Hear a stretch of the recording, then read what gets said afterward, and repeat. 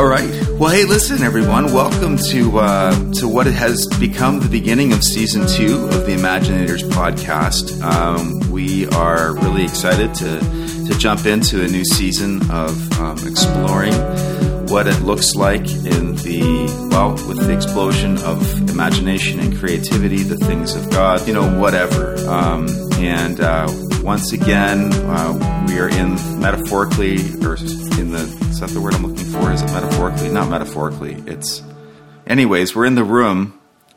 Yeah, digitally, we're in the room today, this morning, with me. I'm Kris. We have, as always, Matt Downey. Hello, bonjour from Montreal.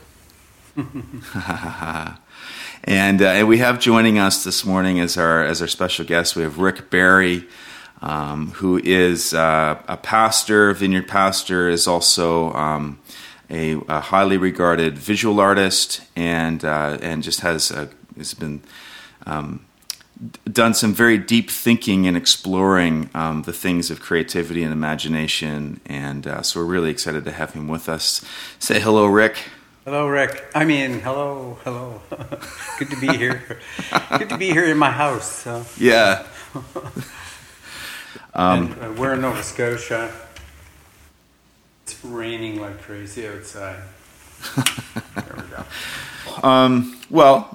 So this particular episode, as we were contemplating, what would be a good place to start for this season 2, we realized that we are coming up very shortly to Pentecost, which in the tradition of the Christian calendar is where we mark the explosion of the Holy Spirit into the history of the church in a whole new kind of way. It just seemed that a conversation about what it looks like for the Holy Spirit to move and breathe and disrupt in that context is absolutely appropriate and a necessary part of the conversation.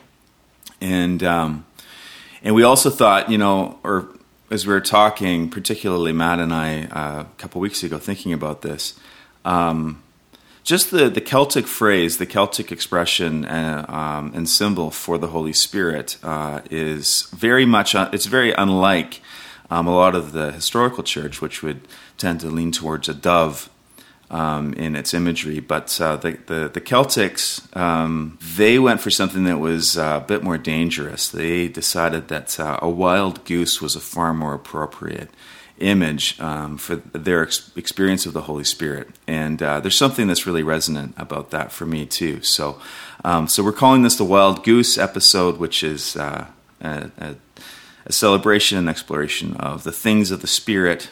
And Matt, Rick, any thoughts as we jump in, just kind of jumping into the conversation? I was just thinking about the time I worked at an art gallery. And one of the books they had there was a copy of the Book of Kells, the Illustrated Gospels. And on days when I wasn't very busy at the art gallery, I just had to sit at the desk and wait for visitors. I took this book down and I began to look through it. And to my eyes, which are attuned to North American artwork and Western artwork, which is very realist, and maybe, Rick, you could speak to this, the images were just jarring. They were not pretty in some ways, and then you come across there were snakes and tails and horns and monsters, it seemed, of some sort, and this image of the wild goose, and I thought, well, that's not very attractive, right? But there is something to choosing symbols that are not softly rounded, like cherubs would be, or the dove, or that are more angular and jagged and have bright colors and sharp edges and combine different elements of different animals sometimes into what seems like a conglomerate monster almost. But and it made me really, really wonder, what was these people's experience of God and of the Holy Spirit that made them draw images of the divine or encounters of the divine in this way. And I thought, maybe there's something I haven't really experienced or come across in my limited lifetime of what and who the Holy Spirit is. And it just really opened my mind a bit to not limit the Holy Spirit to very, very safe, almost childlike images, right? Or like a nice little pet, if you want to go into the animal kingdom. But these were images of, I thought, these are just wild monsters and people I would not want to encounter in real life. Even the saints or the apostles that they had illustrated, I thought, oh, these do not look like nice dudes. Like, I wouldn't want to meet them in a dark alley. But this image of the Holy Spirit being very safe and comforting, I think we have really emphasized a lot, because we all need comfort, and the Holy Spirit is called the Comforter. But this wild aspect of it, I really came across first when I looked at the Book of Kells, and I thought, well, I need to learn about this wild aspect, this aspect that pushes me beyond what would be the safe borders of my spirituality. I was just thinking, I haven't studied the Book of Kells. I've seen the Book of Kells when we were over in Scotland. We went to a museum and saw a number of things that were quite amazing. But from that period of time, the early Celtic Church would have been fairly isolated from the world of art going on the main continent, and especially in southern Europe and Italy, and so you can imagine that the symbolism for them was most important. That if we're going to talk about the Holy Spirit or show the Holy Spirit, it must be in the context of a spiritual world, and you have good and evil, and you got it would have been fairly gritty rather than decorative art for a wall. It's in the Book of Kells. Here is a Christian literature decorated to amplify the sense of good and evil, the spiritual that's unseen. So I think there's some of that's at hand. But then what you said I really like is that, like Aslan, the Spirit of God is not tame at all, and there's a powerful undercurrent of what God is doing that if we could get our attention, that would be a little more gritty than how we usually domesticate the Holy Spirit. I know for me, the actual experience. I don't know if either of you have had experiences with a goose. Like in the wild, have you guys had? So, because it's funny, like your reflections on the imagery in the Book of Kells, which I've seen kind of in passing, but haven't looked at too closely. It's very resonant with my own. I've had a couple of experiences. One is part of the mythology of my childhood. Because I don't remember it, but we spent a brief period of time when I was about 3 years old. We had moved to Alberta, and we were living with my aunt and uncle on their farm. And I guess I took an interest. There was some geese around the yard, and I took an interest in one, and then it took an interest in me.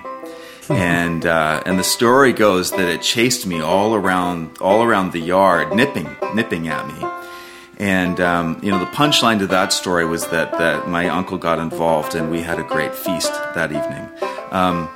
No, that poor Sorry for any of those goose. sensitive folks that are out there. You killed the goose. What? We killed the goose. Yeah. Well, my uncle did, but I think that these things have a way of these experiences have a way of needling themselves into our understanding of the world. And so it would be overstating it, and I'm going to get this from people who know me, but it would be overstating it to say that I have like a fear of birds, because I don't. But I do have a very healthy respect for aggressive birds. And a couple of years ago, my wife and I, Olivia and I, were on Toronto Island. It was a beautiful day. It was a spring day, and it was our first kind of foray out biking, like bicycling. And so we were biking around, and we came up on this one area of this park we were in, and we kind of split. Like, she went one way around this building, and I kind of went another way for whatever reason. And I guess she inadvertently must have gone near a nest. And anyways, I hear this scream. I can't see her at this point. I hear this scream, and I see her hightailing on her bike with this massive goose just coming, like bearing down, flapping hard. I mean, and in my imagination, the wingspan is like 6 feet. I'm sure it wasn't that, but this was an aggressive moment. And I have to contend in that moment with my own sense of self and manhood. And do I do the thing that's in my heart and run away? And I realize that I can't live with myself if I do that. So I go and I run in to try to save my wife from this violent creature, powerful creature, and it redirects at me, and the end result, and people can't see my hand motions here, but I'm off my bike and I'm waving my bike, trying to keep this thing from attacking me, and I end up falling over and my bike on top of me. And it was one of the most pathetic moments of my life. But prophetic, did you say? Yeah, pathetic actually was the word. It was the word. But we can go for that too. But anyways, the image of the wild goose and the Holy Spirit is one that, for me, just because of my own experience with the creature, it reminds me that there's something, what I love about it is that there is something that is dangerous and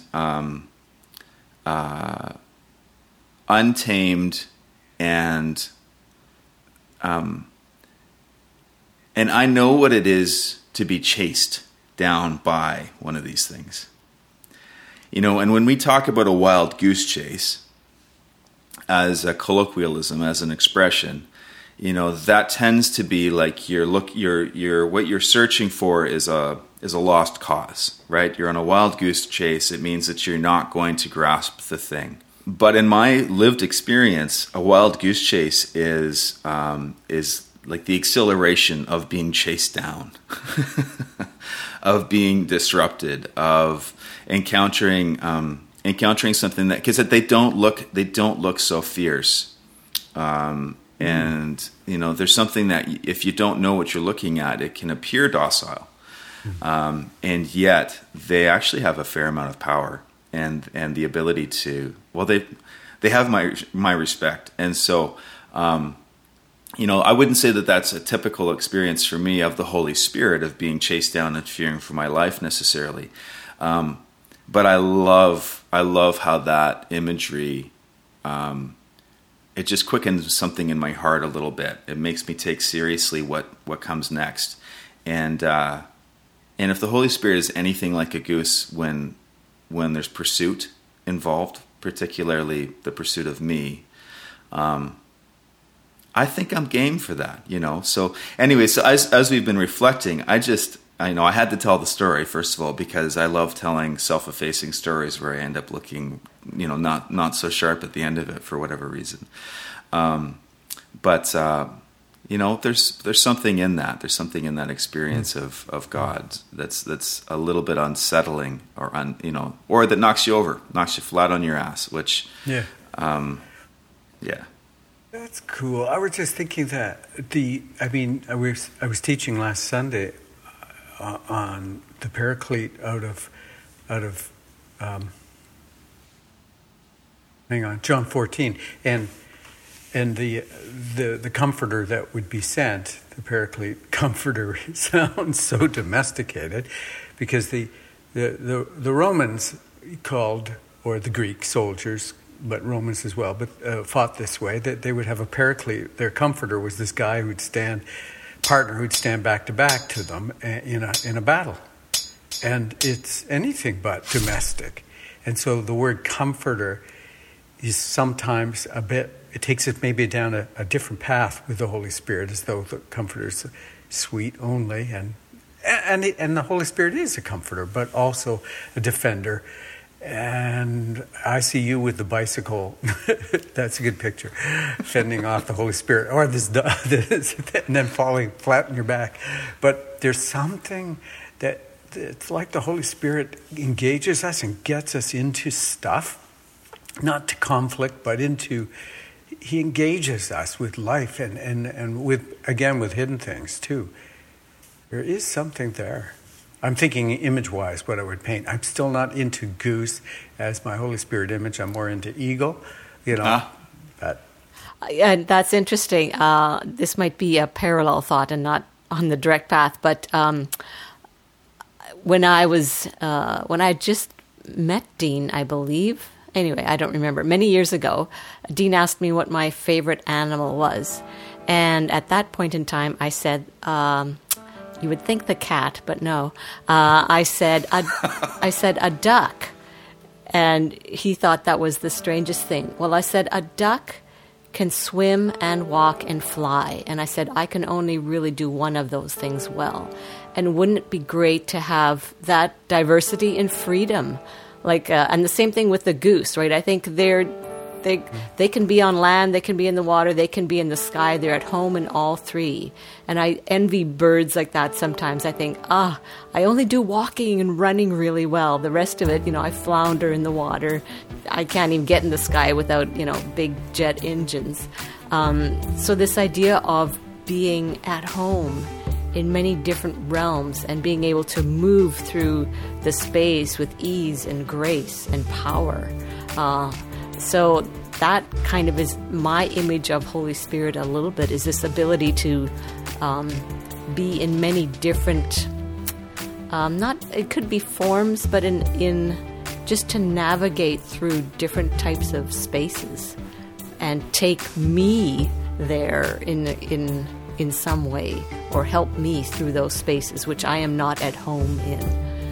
So in that way, the comforter, or the one who stands beside or walks with, I think, yes, I need a goose to walk me through deep water, or a goose to help me fly. I mean, the imagery is falling apart here. But yeah, just the idea of being at home in a multitude of, and I don't know what the word is here, a multitude of different ways of going through life and earth. The world, actually. What I think is really...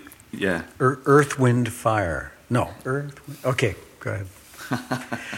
One of the things that I find really interesting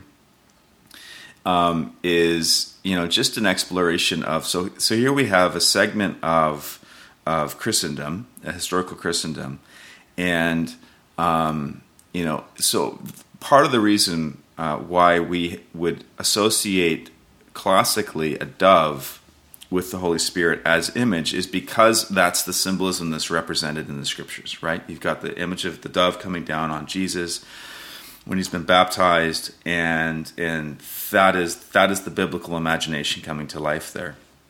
What I find interesting is this idea of a culture that has a certain freedom to allow their experience of life, their experience of culture, and their own imagination to kind of intermingle and to, I think in a way that's not disingenuous to the scriptures and to the imagination of the scriptures, but to actually kind of come together like that. So the wild goose as an imagery is actually, it's us reflecting it, or it's a culture that's reflecting its imagination into the narrative of God, essentially, and the narrative, their understanding of who God is. And I find that to be really a bold statement. Just that you have this, for whatever reason, and when we could project, that would probably be a dangerous thing to do.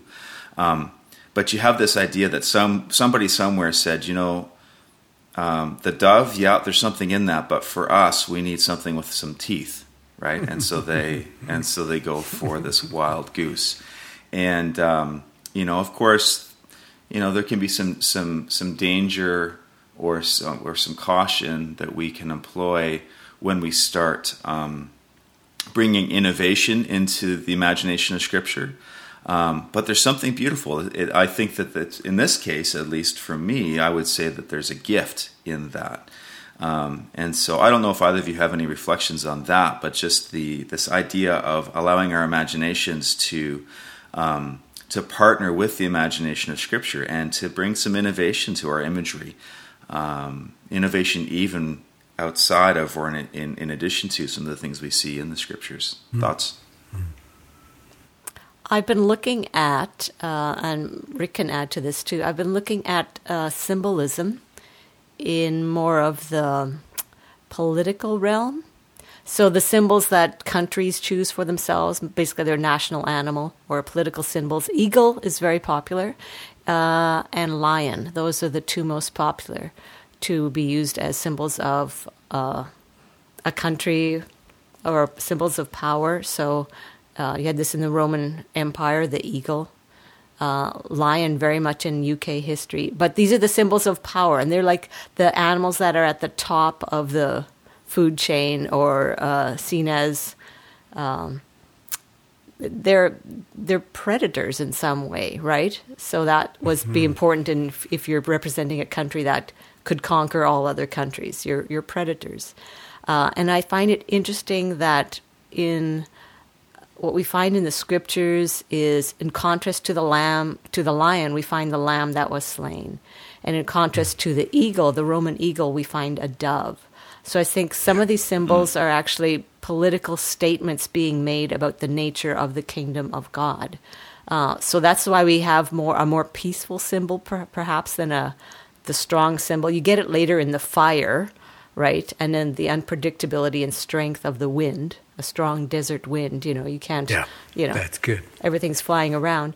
You get the strength elsewhere, but it's not a predatory strength. And I think that's important.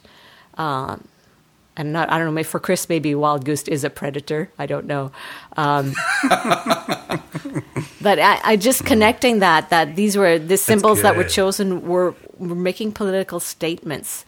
So I think for us to reimagine these symbols in our time, I really think that that's helpful in realizing, in looking at our own symbolism and then reimagining, and what would be the symbol of the kingdom of God, of the spirit of the kingdom for our time, and not to just readily adopt the symbols that are given, whether from a time or from another time, right? Our time or from another time. That's fair too. I think symbols need to be contextual. They need to be symbols that work within culture, within language, within and for different generations.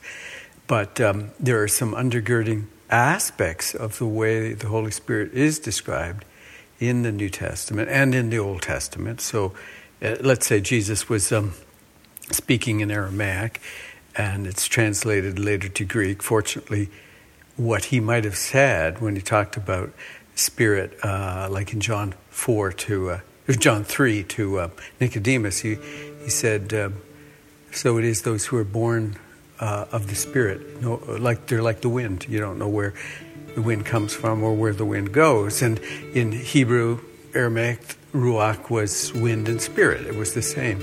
So we get that. That's a good symbol that has really literally bears up the aviators, the eagles, but more here we're talking about the wild goose, and there's something there about, we don't know why or where early Celts got the goose symbol, but there's something about wind, something about wild. And I like what you're saying, because I never thought about this. And the goose isn't predatorial, but there is a mystery the way the geese will fly away in the cold season and then come back later. Maybe there was a migratory aspect to geese for the Celts, and so here comes the geese, like the wind coming, the ruach. And it's interesting because in Aramaic or Hebrew, the word for stranger, wayfarer, is orach, which is the same root as ruach. Like, so the stranger comes, we're not sure where the stranger comes from, like the wind. So wind and stranger, Jesus, I'm coming, I stand at your door and I knock. It's very much this picture of this Jesus coming, the Holy Spirit comes, we're not sure where very wild, not sure where the Spirit's come from, where he's going to take us, but there is that. So I go with the goose. I'm getting converted to the goose idea a little bit here, so it's good. The other thing that I find, just because I find the Bible gives us a lot of portraits of things instead of this is that, direct connection. The Holy Spirit is the dove. There's a portrait being painted, and part of that is the fire and the wind and breath and speaking and all of this creating. But the other thing I noticed just in looking around the Pentecost story is that there's a group. They're together, whereas the goose or the dove, these are very solitary kind of symbols. But then you get the group dynamic, which is very reflective of the nature of God, the Trinity, the communal aspect. So you have this idea of people waiting, and they're waiting in a group, or they're together. And I think that really speaks a lot to my experience with the Holy Spirit, is that it's usually together with other people, and there's usually a significant amount of waiting that is either happening or has happened. Well, and there's something too, Rick alluded to, the migratory element of this, and I mean, not to flog the metaphor, but I think that there's still some merit in this, right? There's not to flog the geese. Yeah. But the formation, this flying in formation thing, this, these V forms that literally, cut the sky in a visual sense, in the autumn time. There is something about that, and we have, so right down the road from us, where one of our main park in Kitchener, is called Victoria Park, and it is all summer long just a haven for, there's just, I would say, hundreds if not thousands of geese kind of throughout, to the point where you have to really watch your step because of residue, shall we say, left behinds. But they really are a congregational. I mean, they get into fights in a lot of ways. I mean, I suppose looking at a flock of geese, you might find a stronger metaphor for the body of Christ in terms of what it looks like to try to find peace, because there's some war that takes place. But there is something in the transition, in the journey together, that I find absolutely stunning. These forms that go, and I love looking at the stars. That's one of my favorite things to do. As a young man, I would have called myself an amateur astronomer. I wouldn't be so bold now, but I love to do that. And so in the fall, typically, or late August, I can think of a number of times where I've been out in my backyard just looking up at the stars, and all of a sudden a V form of geese flying, cutting the night, and because of the city lights and their white underbelly, it's like this. It's almost a ghost, this V ghost that just sort of cuts out of nowhere, and it's there's something that is very spirit-like about that, and in my mind's eye, there's something there's mystery in it, and it's also an extremely, in my memory of this happened. Maybe it's happened 2 or 3 times, this particular scenario. But there's something that's so beautiful and unexpected. I think is a really important element of what I'm remembering with these, who expects to see a V formation at night of white, and I wouldn't presume that the Celts would have had that experience, not having electronic lights kind of lighting up their entire city. So, but maybe there was some of that. Maybe in the setting sun there was something of, because the geese have this white underbelly that is quite reflective, and I don't know. There was something that was it as we were talking. This memory came into my mind, and I just, whether it fits or not, I think it's a worthwhile moment to reflect on. So. I'm just thinking how you might put that into verse or song, the poetry of it. It'd be interesting. Yeah, like this. What's the song? Chase Me Down. Oh, never mind. I'm trying to think of some current images of Holy Spirit, of God coming and not giving up on us and looking for us and that sort of thing, and the mystery. Yeah. Okay. Yeah, it is an interesting sort of vernacular currently, this idea of, I think I mostly like it. I think what you're referring to, there's a song that's kind of very popular right now. I think it's the Reckless Love song. Yeah, Reckless Love, that's it. Yeah, and Corey Asbury. And the interesting thing about it is, and I've seen this crop up different times, but I think often we look at our role in the story as being the pursuer. We are the seeker, right? That's a common phrase. If somebody comes into a community and they're not sure who God is, they come to a church community, we would call them seekers, right? And there seems to be a little bit of a shift in, at least in our context of church and experiencing God together, of the shift from being the seeker to the sought. And the wild goose chase, again, like back on that, when you're chasing the goose, you're in a lost cause. There you go. But if you're being sought by, if you're goosey, I don't know if I want to go there, but if you're being Sorry. I'm sorry. If you're being no, Rick, this is the fun stuff. Okay, good.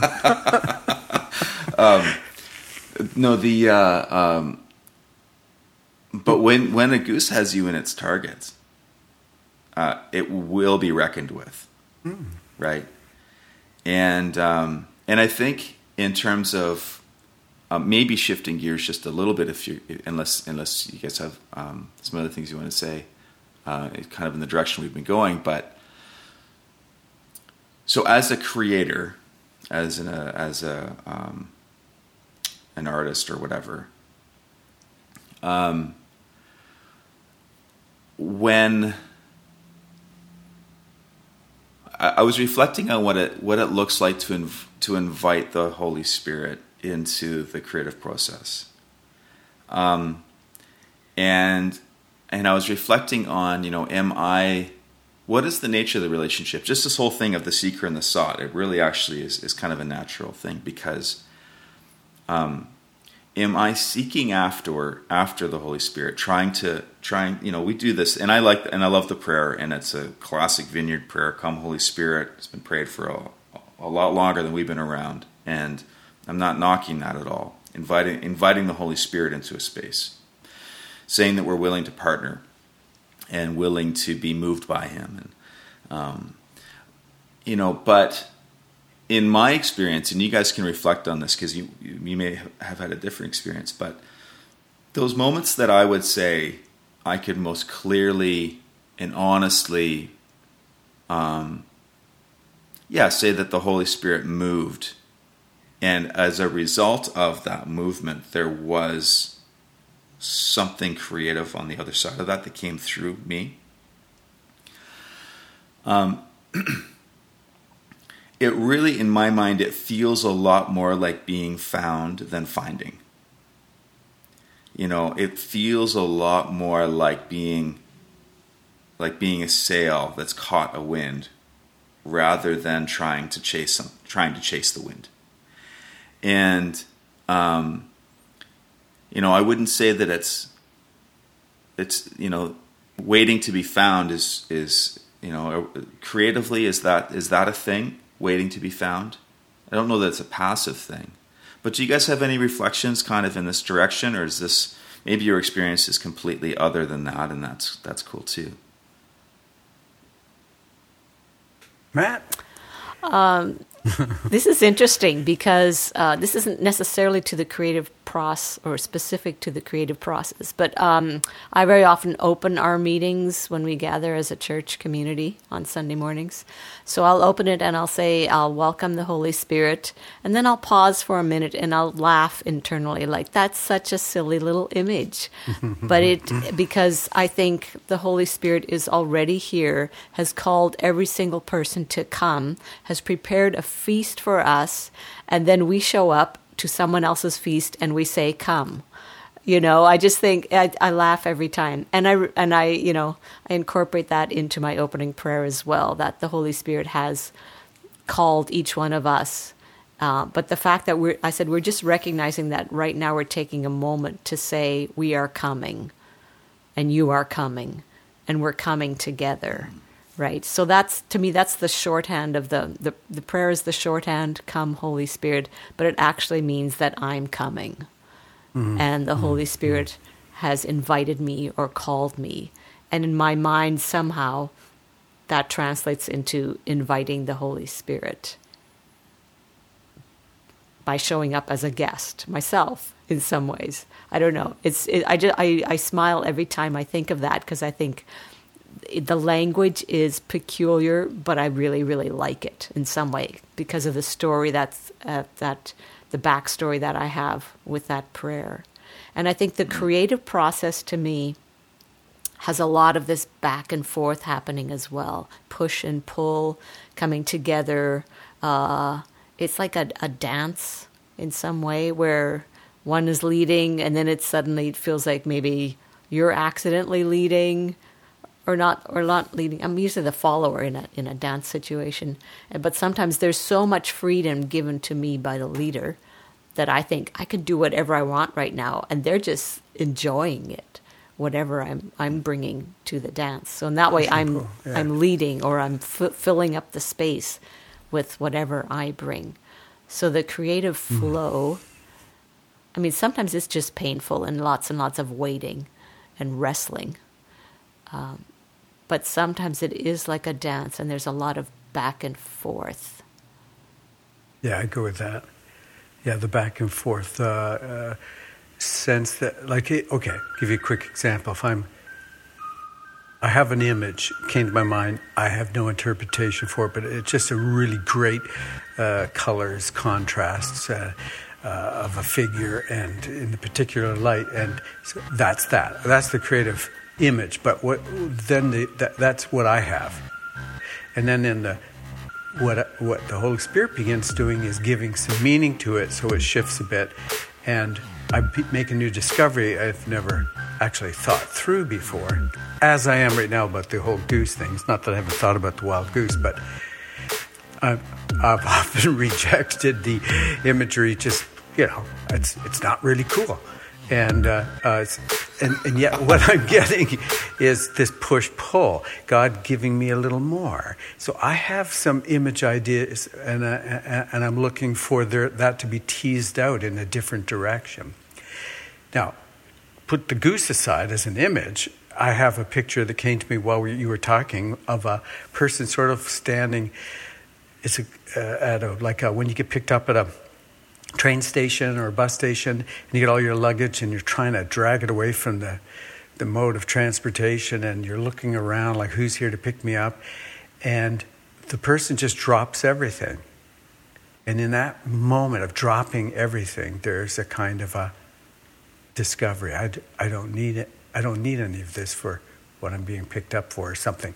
So it's a particular fragment of a moment that says so much. And that is, for me, a convergence of my creative idea along with a meaning that comes to me that I would otherwise not have had. And it's very much of a this particular moment which is captured by an image that everybody who would look at it would go right away. There's something that they just discovered and they're giving up all their baggage or something like that. I'm not sure exactly what it looks like. I forget where it began.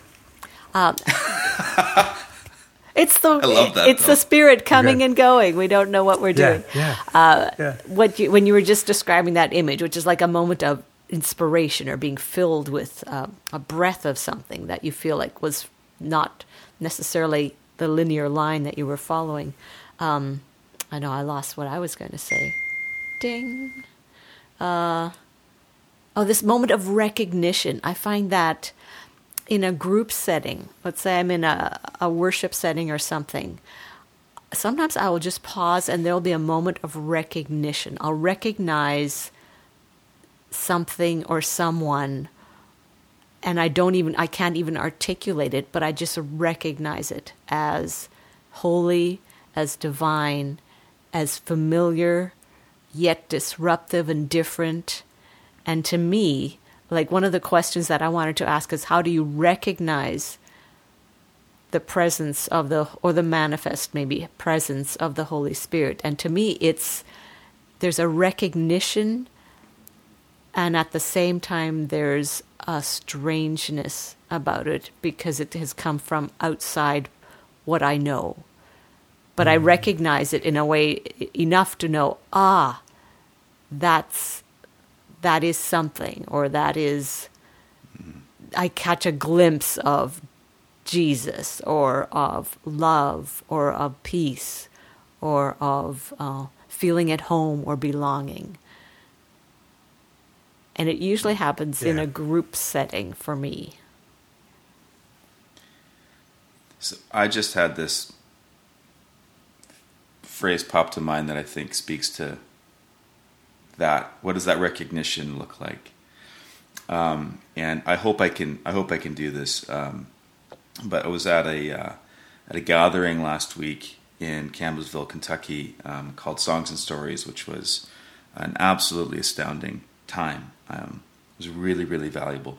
But so there was a new song that was introduced, and it was written by Sarah McMillan and a guy named Andy Squires. And just to shout out, if anyone's listening and you haven't heard of Andy Squires, you can buy me a drink next time as thank you. But go buy his album. It's just really, really good. Anyways, they introduced this new song, and I'm not going to give it away because I don't think it's recorded, and this may be entirely inappropriate. But there was one line that just ironically took my breath away. And it was a song of remembrance, kind of looking back. So if you're in a dark place or a difficult place, what does it mean to not forget where you've been? What does it mean to not forget what it tastes like when God, or what it smells like when God comes into the room, kind of thing? Which is a problematic. God coming into the room we've already talked about. Of course, He's there, but we'll let that lie for a second. And the line is, I can't forget the sound. What is it? Can't forget. Essentially, I'm butchering it obviously, but it's something like, I can't forget the sound in the room just before a dead man comes to life. And there's obviously a turn of phrase, but it's this idea of there's a sound before, just in the split second before the resurrection breath, right? And that struck me so much. Just the it looks so different in the experience that I have had personally of the Holy Spirit over the years has been everything from absolutely Gentile to gentle. That I might edit.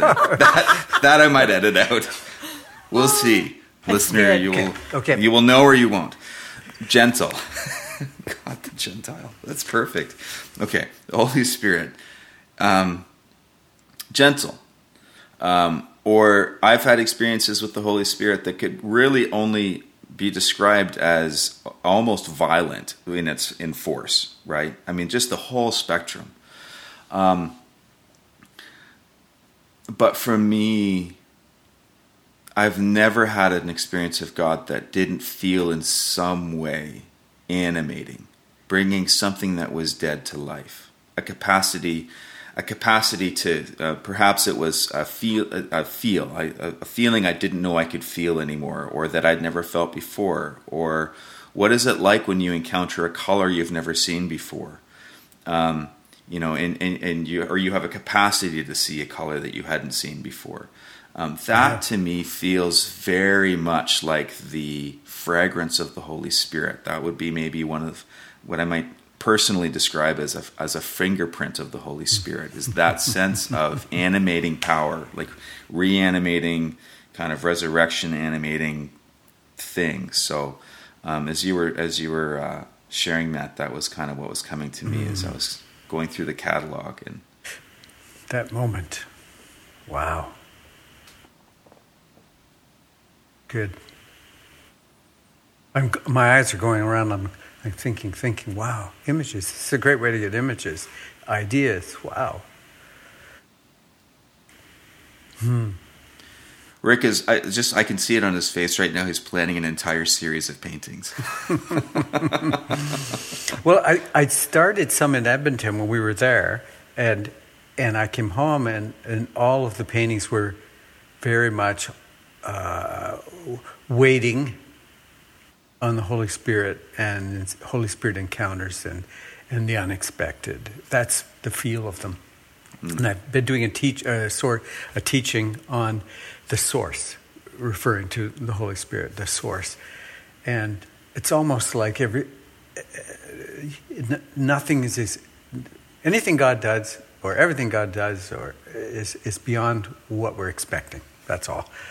But definitely, when the source of God's presence is there, it's totally recognizable, but unexpected.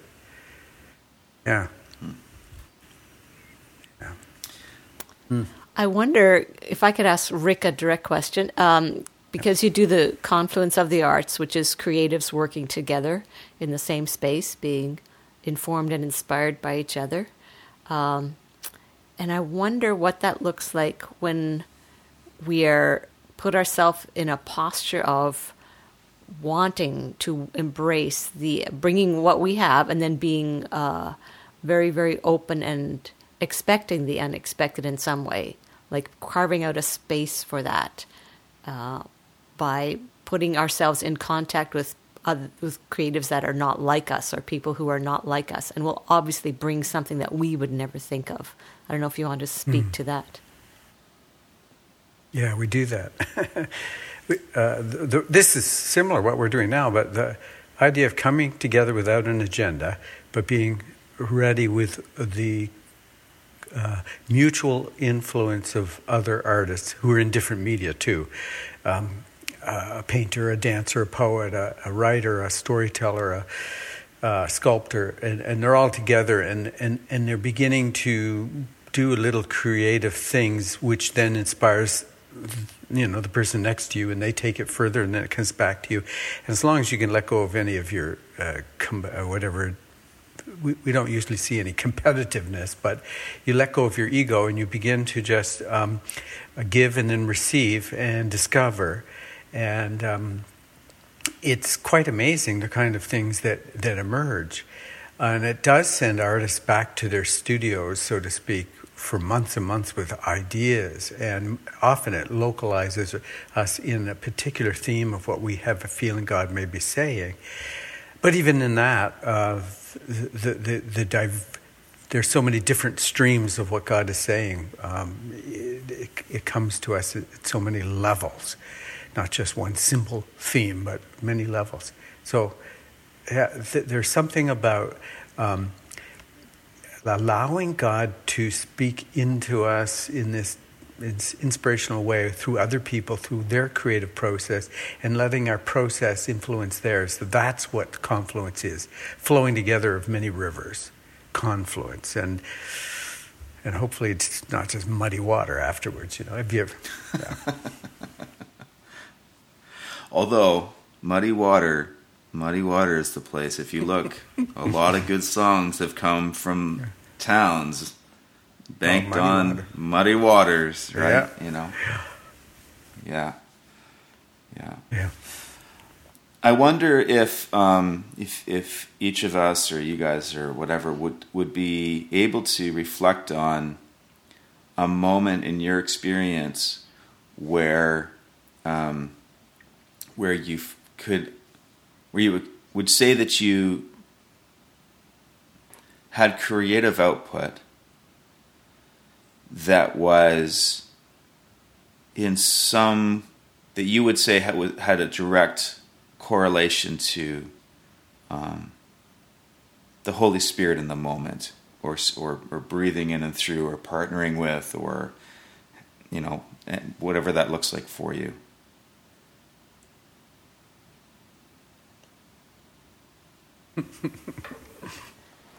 I have a lot of stories, but I think I'll just pick one from the archives. This was when we were, the whole renewal that happened in the Ontario region there, and in Toronto in particular. Things were very animated in many ways. And this was, I think, right at the beginning of that. We had a guest prophetic speaker coming through the church, and I was... I'm actually a very timid, shy person. I know no one believes that, but I am a timid and shy person. And so one of the things that this speaker coming through town did is she would just point to people and say, "You, get up and do give us a song, or give us a prophetic word, or make a proclamation." And I'm just going, "Oh my goodness, like hide behind a bench. This is so in an uncomfortable place for me, in position for me at that point in my life." But she pointed and she said, "You, come up and sing a prophetic song." And the other thing that I'm shy about is my singing voice. I just think it's not all that good, right? So I was just in that moment of, I don't want to be up here. I don't want to be singing a song. I have nothing in my mind, like one of those could I just disappear into the ground moments. But then you calm yourself down, and I just closed my eyes and I said, "Well, I'm here. I'm available. God, what are you doing in this moment? What could I give to these people here that would be a gift from you?" And the only thing I had in my mind was the song, "Up, Up and Away in My Beautiful Balloon." So I thought, well, I guess that's what I'll sing. Like, I just, it just can't get any worse at this point, really. So, right, I mean, the worst thing is to stand there and do nothing, right? So I just began to sing "Up, Up and Away" in my squeaky little voice, and then other words came, and I was just singing about flying and being lifted and having the Spirit just underneath my wings, and the sensation of being, I don't know, of first flight, of taking first steps, of first flight, of something, of breathtaking happening, and it's not by my own power, which was actually what I was doing while I was singing this. And I could sense it. I mean, my eyes were closed, but I could sense that the room was with me in some way. The Spirit was in the room. And I finished and I opened my eyes, and it's like it's all quiet. And that the breath, the moment before, you can feel something comes to life. And I thought, well, thank you that I didn't just stand up there and do nothing or stumble around. But the other thing I thought is, this is what the posture is for engaging with the Holy Spirit, or doing this Holy Spirit dance, is a posture of, I'm available, and I want to help give good gifts to the people that are here. And that has informed my entire creative and pastoral ministry, my question is always, what gift do you want to give to these people? I would like to help you give that gift, because the Holy Spirit is the giver of gifts. And so it's this giving and receiving, but always remember that as someone in a position of leadership in some way or a creator, I'm receiving, but equally my task is to give good gifts. Yeah. Wow. That's good. That's good. I could see you doing it too. Yeah, absolutely. I remember John Wimber used to say, how do you spell faith? R-I-S-K, which is this leaping. You have nothing in and of yourself, but you're going to go with what God is beginning to give you, something, and you leap, and it is a risk. I remember once painting a painting, it was in Winkler during a conference, national conference, and all I had was this sort of like a hand in my face. That's what I had. This was what came to me, this hand sticking in my face, and between the fingers you could see what to me looked like the eyes of compassion and of Jesus stretching his hand out to heal me so I could see. And so I painted it, and that's what was on the painting. And then people were shouting out up in the sky. There was this cloud that looked just like this in the sky. So I photographed it. Other people photographed it as well. It was just so cool. Sort of confirming maybe that this hand reaching towards our vision was from God. It was very much like that. So it's profound. And I walked away feeling stupid as anything, because not in a bad way, but I knew that it wasn't. I was just responding inwardly to something, and I painted it, and look where it took us. So, humbling is a better word, not stupid. Humbling, like you had nothing to do with it. Yeah.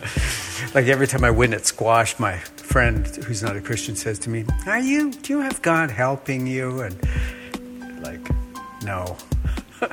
Anyway.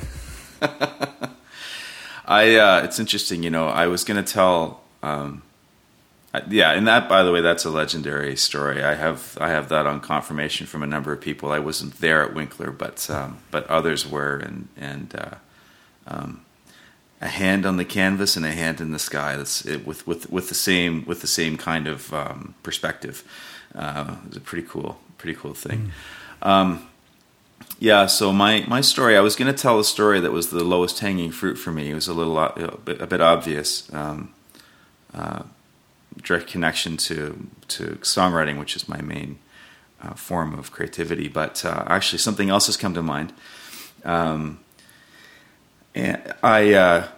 so it was a little while ago, a couple of years ago, I think. And as a pastor, I had to have a very difficult conversation with someone who was just making some bad decisions. And I had a great amount of fear going into this conversation for lots of reasons. I felt the pressure of it, and I was afraid. And I felt like I had too much. I had more responsibility than I wanted to have. And I was being crushed under the weight of that, and I was paralyzed by it. And there was another person, so there was myself, this individual, and one of our elders at our church in Cambridge was there. And so we stepped into this conversation, and by which primarily the elder who was with me did a lot of the talking, because I was literally paralyzed. I didn't know what to say. and so this conversation went on, and it was really going nowhere.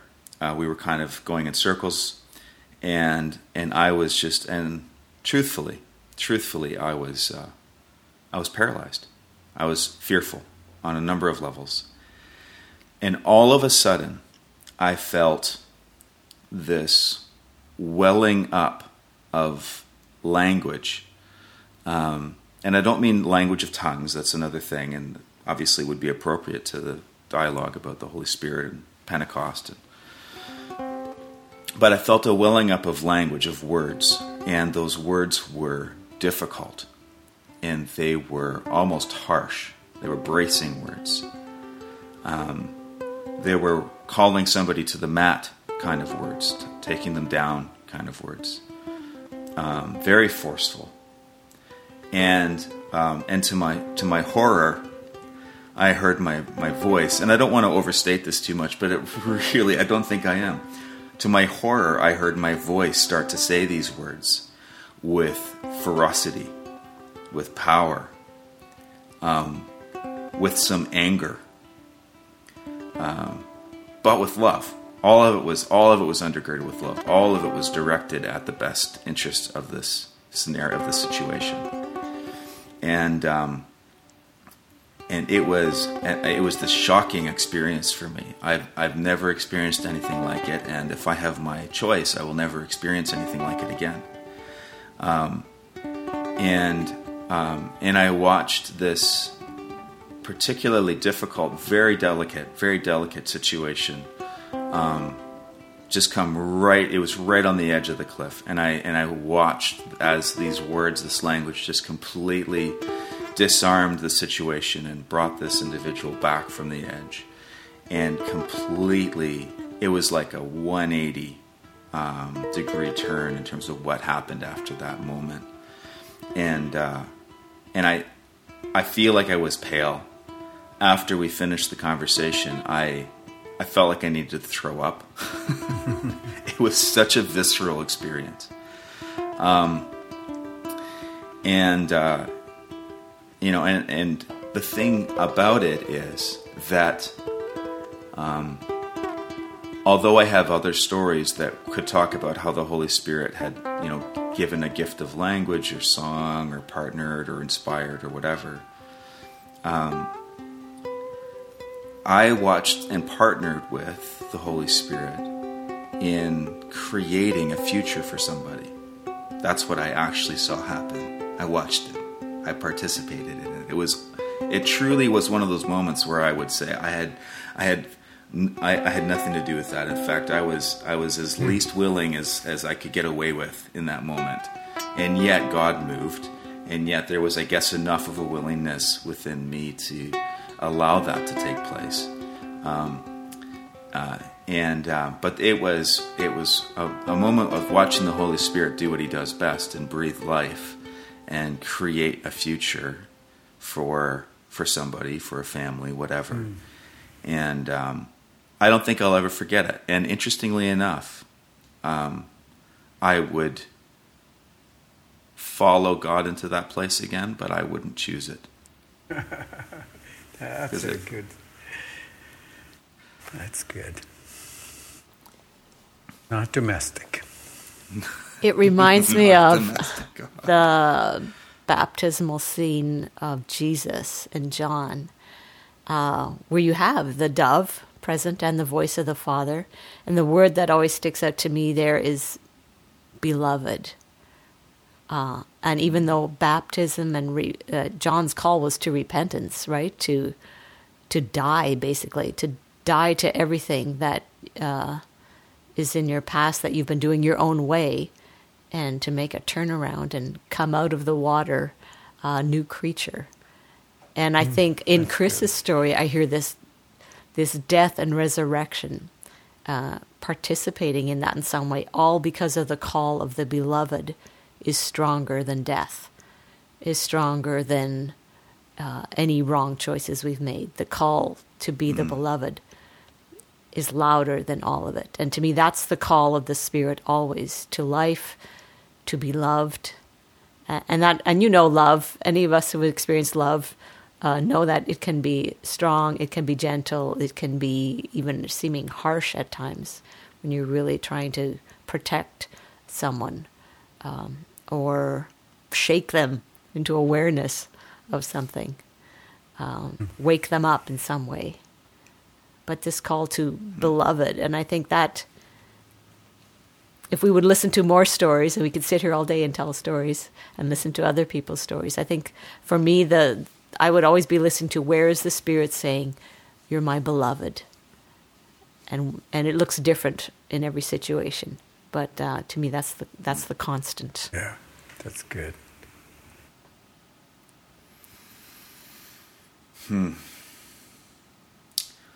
Well, this has been such a beautiful arc. This conversation together. We never quite know when we start out where we're going to go, and just as we kind of maybe bring things to a bit of a close, I think we've probably been at this for about an hour and 15 minutes or so. So May I think it's May 20th. My calendar's failing me right now, but I think it's May 20th. That is Pentecost for 2018. If you're listening to this year, and as we approach that time, obviously the calendar does not amplify the power of God or the reality of the presence of the Spirit or any of that stuff. The calendar, just like anything, all of our liturgical forms and expressions of gathering and celebrating the story of God, it's something that's there for us. It's a form for us to remember and to enter into an ongoing reality. And so if you're listening to this, and I mean, even for myself and for Matt and for Rick, looking towards a moment, a day on the calendar that is all about recognizing this moment where the Holy Spirit decided to reveal in some measure of fullness, in a way that had been previously shrouded almost entirely in mystery and reserved almost entirely for a very few chosen prophets or kings or whatever. But you suddenly have this moment where the same power of the Holy Spirit that manifests as a pillar of fire and just spoke so powerfully through the prophets, and it suddenly became absolutely accessible to his entire people, all his people, to his people. The Holy Spirit became present, not just to the leaders and not just to the mouthpieces, but to to everybody. And the strangeness didn't go away. The Pentecost story is absolutely filled with strangeness. The kind of strangeness that has been evident even in this conversation as we struggle for language and dance back and forth and try to, not figure this thing out, but to maybe stretch out the tent pegs of our expectation or anticipation or whatever understanding. But let's point towards that. And for those of us who are artists or who do the creative work, there's moments like Pentecost Sunday or the different arcs of the Christian year. There's an extra little space for us to maybe celebrate and tell our own stories and to remember well. And so that was part of the intention of having this particular theme. Now leading up to this was as a point of recalling and remembering, but also pointing forward. So just an encouragement to do that. And I'm really grateful for a lot of things we've talked about. But I love the language that Matt was talking about. Just the dance, this the reciprocity, the co-invitation. The invitation of God to us, the invitation of us to God, the spaces that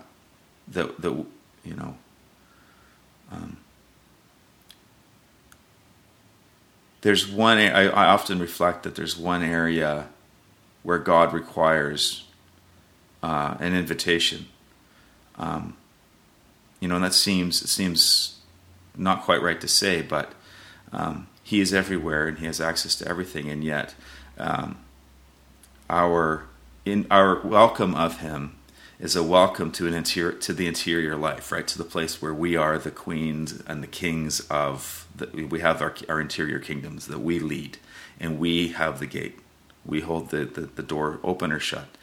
And so just an invitation to throw open that door to the Holy Spirit, and not just in the things of creativity, but certainly into the things of creativity, to throw open the door and to invite the Holy Spirit into that place.